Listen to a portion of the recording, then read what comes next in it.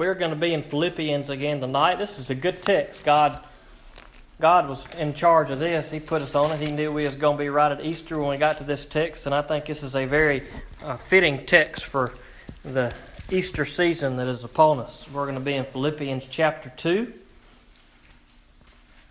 We're going to continue right off where we left last week, starting in verse 5 and reading all the way through verse 11. Last week we talked about Paul telling the Philippians that they should look at the interest of others more than their own needs and their own desires. We saw that Paul himself was doing that very thing a couple of weeks ago, and now he calls us to follow the example of Jesus Christ himself in these verses we're going to look at tonight. So we'll pray, and then we'll dig into the text. God, I thank you for just the freedom and the privilege to come, God. I thank you for just letting us know who you are. God, letting your Holy Spirit just tug on us so that we would come to you, so that we can seek you. God, for taking the blinders off, for allowing us to see the light, dear Lord, in a world that is full of darkness. It is by your grace that we can come to know you. And God, we just thank you for that. And I pray that you'd bless the reading of these words tonight, that you would speak through me, dear Lord, that you would speak to us through these words, that you would just help us to look to our Savior, Jesus Christ, to look at his example, to seek to be like him and to live like him and to be obedient to your word, God. In Jesus' name I pray. Amen. Amen. Philippians chapter 2, verse 5. Make your own attitude that of Christ Jesus. Now, when I started studying that text this morning, I got there and I didn't get much further. I kind of had to ponder on that for a while, because I began to kind of reflect on the life of Jesus and thinking about the attitude that he had toward the people as he came to serve. And man, what a compassionate and beautiful, forgiving attitude that Jesus had. And then I got to thinking about my attitude, and it was not the attitude of Christ. Because oftentimes my attitude is one of bad. I had a bad attitude sometimes. I remember when I was a kid, I'd be bad or I'd do something wrong. I know that's hard to believe. And I'd hear my dad say many times, he'd look at me and he'd say, "Do you need an attitude adjustment?" And I would say no, but really I did. And sometimes it's that way spiritually too, because I can almost hear God saying those same words. When I begin to get angry at somebody, I'll give you guys a prime example of something stupid that just got my blood boiling. We were in Baton Rouge Saturday, and I was trying to get over, and I kind of swerved in front of a car. It was tight, but I zipped in there, and I probably should have waited, but I was trying to squeeze in there. Well, the car didn't like it too much, so they pulled out beside us, and they did the same thing, and they just about hit us. They swerved back into us real fast, blowing the horn. And boy, my blood was pumping. I was thinking, I'm finna run them down. I'll show them, And just that quick, bam, something that simple can just get my blood boiling. And boy, I have to fight those things all the time. You guys might not have to, but I have to fight those things all the time, because they give me a bad attitude. And then sometimes, the devil may do this to y'all too, try to justify it. Well, Jesus was angry. It's okay. We saw Jesus angry in the temple. Stop it. Jesus was angry because people were defiling the temple of God. It's not that there's not a righteous time to be angry, but I've heard people before, boy, they use that as a justification. Well, Jesus was angry. Well, Jesus wasn't angry because somebody pulled out in front of him. That's not justifiable anger. There are times that it's righteous anger, but not very many. We only see a couple of instances in the text where Jesus is angry. But what we see in the text a lot is an attitude that Jesus has, that's an attitude of love and an attitude of compassion. Even those who was trying to do him wrong, even those who were continually plotting to kill him. Now, Jesus used some sense. He knew to kind of stay away from some places until the time had come. But boy, what an attitude that was, that Jesus would eat with the sinners, that he would socialize with that lost and dying world, that he would suffer the ridicule and all the things that he went through. And that's an attitude that we need to try to mimic. And that's what Paul is calling the people to do. Now, Paul he was in prison. He's telling the people, look, I desire to be with you. He's telling the people to consider others as more important than yourself. But he's not saying, look to me. He's saying, look to your Savior. He's saying, look to Jesus. Make your own attitude that of Christ Jesus, who existing in the form of God did not consider equality with God as something to be used for his own advantage. Now that is good stuff right there. That is good stuff. Here you have Jesus Christ, who is God, who is with God, who is the Son of God, who could have had anything, who could have done everything. Look, imagine Jesus, he could have came. He could have not come at all. But even so, Jesus could have came and he could have said, you know what, I'm just going to let everybody do. He could have used his power to just have everybody be a servant and a slave to him. He could have laid on a soft cushion with people fanning him all the time, feeding him grapes, and he could have been barking out orders for people, striking them down when they said anything against him. He could have used his power for his own good, for his own comfort. But Jesus didn't do that. Jesus didn't use the power that he had for himself, but he set that aside. Jesus set aside the power for his own good so that he could be a humble servant for you and I. Instead, he emptied himself by assuming the form of a slave. We see that phrase, slave or servant in some translations. We see in other parts of the New Testament that Jesus is referred to as a servant. The very one who is our Master and Lord gave up those titles for a brief period to come to this earth to be our servant and to be our slave. Kind of goes along the same lines of what we talked about Sunday morning, is that Jesus came to be our servant so that he could be our master and he could be our Lord.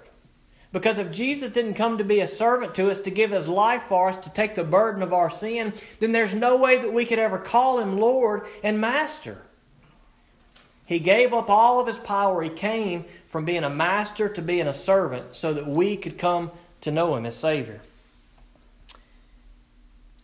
Taking on the likeness of men, and when he had come as a man in his external form, he humbled himself by becoming obedient to the point of death, even to death on a cross. When Jesus came as a man, it's not like he was immune to the things that we face. If Jesus would have been God and he would have come down merely as a man but didn't have to suffer any of the things that we suffer, that is sickness or not feeling good or the loss of a loved one and all these things that we experience that are difficult for us, if Jesus would have come just in human form but never had to experience that, he couldn't relate to us. But the Bible says that we have a Savior who has been tempted in every way that we have. But he was without sin. We see that in the book of Hebrews. And that's what makes Jesus special, is that he has gone through everything that we couldn't beat. Every sin that you know that you don't want to do, but it keeps coming back and you give in to it sometimes. The one thing that God knew you couldn't beat, the one thing that you want to beat so bad, guess what? You got a Savior in Jesus Christ if you turn to him who has beat it. And he can free you from that and he can forgive you for that because he's beat sin. He's beat every single sin that there could ever be. He's beat it. And he humbled himself and came to be a servant to you, to give his life for you so that you could accept him and make him your master and Lord.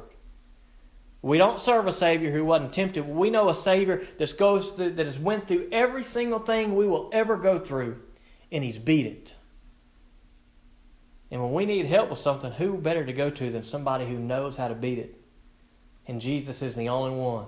Jesus is the only one that's been tempted in every way that you have and I have and everybody else has, and who's conquered that sin, and he can give you the victory over it, and only Jesus can do that.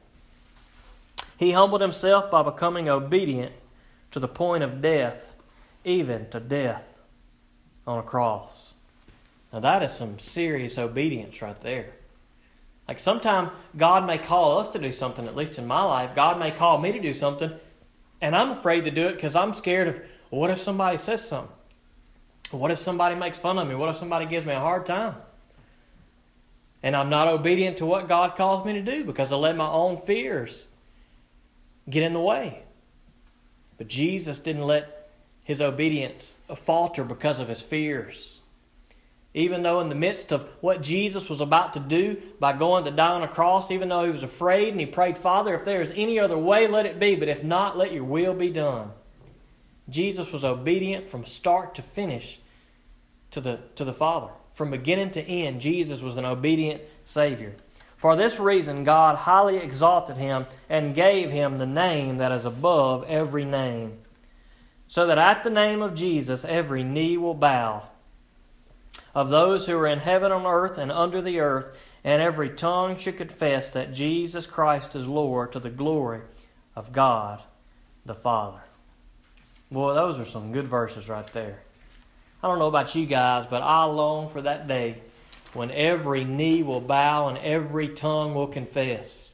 Now look, you guys may have experienced this too. I've come across some people who claim to be atheists that are so anti the Lord, and they tell me I'll never worship the Lord.